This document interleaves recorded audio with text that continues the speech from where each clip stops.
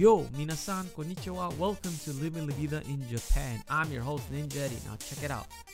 Today we're going to talk katana blades. Not just any katana blades, cursed katana blades. Now check it out. I was talking to my friend about swords. As you all know, I love swords. You know, those are one of my favorite things about Japan. And Japan is famous for katana. So, you know, it was just a simple conversation, and my friend mentioned that he went to a antique shop where they sold old katana swords. He said that there were lots of them and that some of them were very cheap.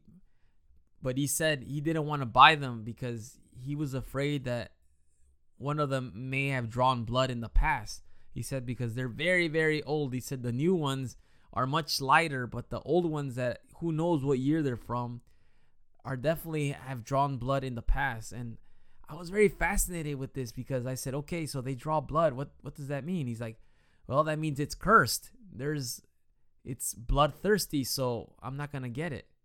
So that fascinated me a lot because I've never heard this before. I mean, I've heard of, you know, cursed objects and this and that in ghost stories, but I've never heard of a cursed katana blade.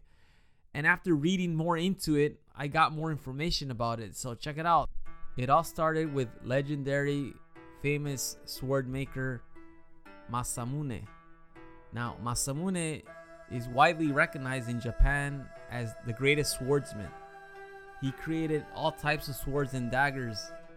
He was also responsible for pretty much inventing the katana blade.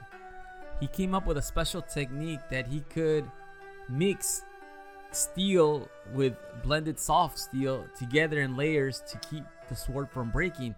So if you ever seen a documentary how to make a katana sword, I highly recommend you check that out because it is very fascinating.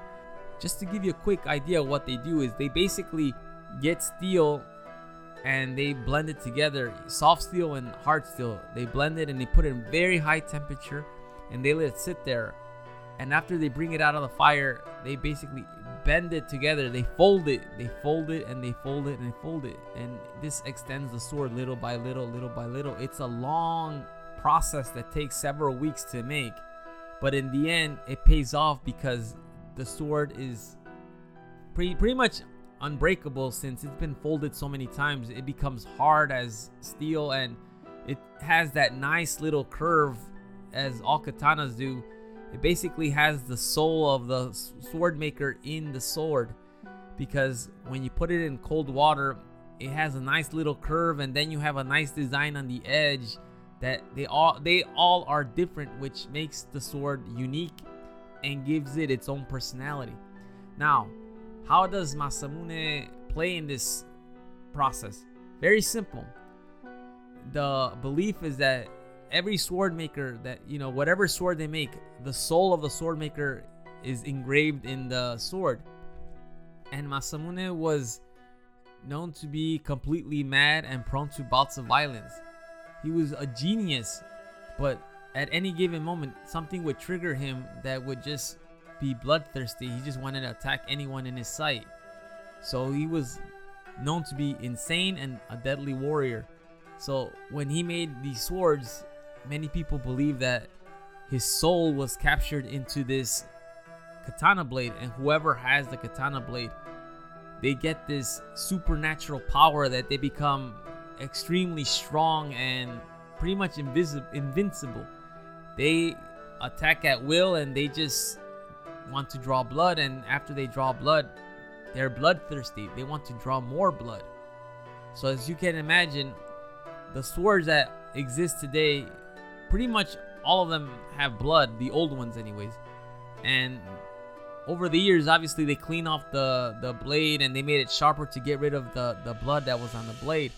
But the soul inside the sword still wants this blood. So the belief is if you touch the sword, you become cursed because you have this thirst of blood. You want to kill somebody. So I was fascinated with the story that whoever has a sword that's made by Masamune most likely drew blood in some ancient battle or in the past somewhere, and thus they want to do the same thing. They want to quench their thirst and they just attack people randomly with the katana sword. Luckily, thankfully, these katana blades, they are in museums or scattered throughout Japan. I mean, Masamune is a very well-known swordsman, but there are not too many of the swords that still exist today. Now, if you go to a pawn shop or an antique store in Japan and you see a katana sword that's cheap, you should think, why is it cheap? I know that, there's katana swords that cost millions of yen, because they're just beautiful. But one of my friends told me that there was a sword that was 8 man, 80,000 yen, which is roughly just under $800. He was telling me, why is it so cheap? Why are they selling it so cheap? Is it a bad quality sword? He said that he saw it. He said it was very good condition and it was actually very heavy and it was legit sword. He was thinking maybe it's one of those cursed swords. That's why they want to get rid of it. They just want someone to buy it and bring it to their home. And he said he doesn't want to buy the sword because of the curse. Now me, I've always wanted to buy a katana blade. Always. Since I was a little kid, I always thought they were extremely just amazing and awesome. And then when I saw how they're made, that made me want even more one. I mean, but now that I'm a family man, it's not a good idea to have a sword in my house, especially with a little baby that's going to become a toddler pretty soon. And, they pretty much grab everything in sight. And that's not a good thing to have, especially if you have a son that I know is going to be running around like crazy like I was when I was his age. So for me, it's going to be a pass for a katana sword. As much as I would love to have one, it's not in the best interest of my family, and I definitely don't want to put my family at risk of getting hurt because I would never forgive myself if something were to happen. So that's why I'm going to just pass and admire them from a distance. And when there's some sort of exhibit at a museum, then yes, I'll go with my family and check them out. And now, a word from our sponsors. Living La Vida in Japan is sponsored by There was an age unheard of. Powerful wizards, warriors, and beasts existed. And then came Dario, destined to find the Tsar and be ruler of Hirus. But every quest has its challenges. Now, I will tell thee of his adventures. Let me tell you about Shield of Honor, The Secret of the Tsar. Buy it today. Available on Amazon, iBooks, Barnes & Nobles, and many other retailers. Click on the link below. You are listening to Living La Vida in Japan. I'm your host, Ninja Eddie. Now check it out. Today we've been talking cursed katana blades. How about you? Do you believe in cursed katana blades? Shoot me an email at livinglavidainjapan@gmail.com or shoot me a voicemail directly on this podcast. Or do you own a katana blade in your house? I'm curious to know. Please let me know.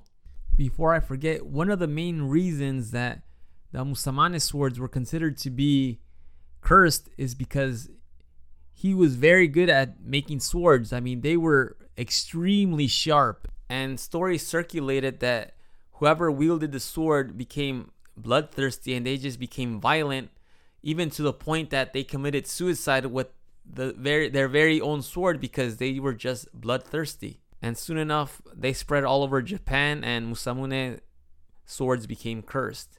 Anyhow, that is all for today. Thank you for listening. Please share my podcast. Please subscribe to my podcast. I will talk to you all later. Hasta luego. Matane.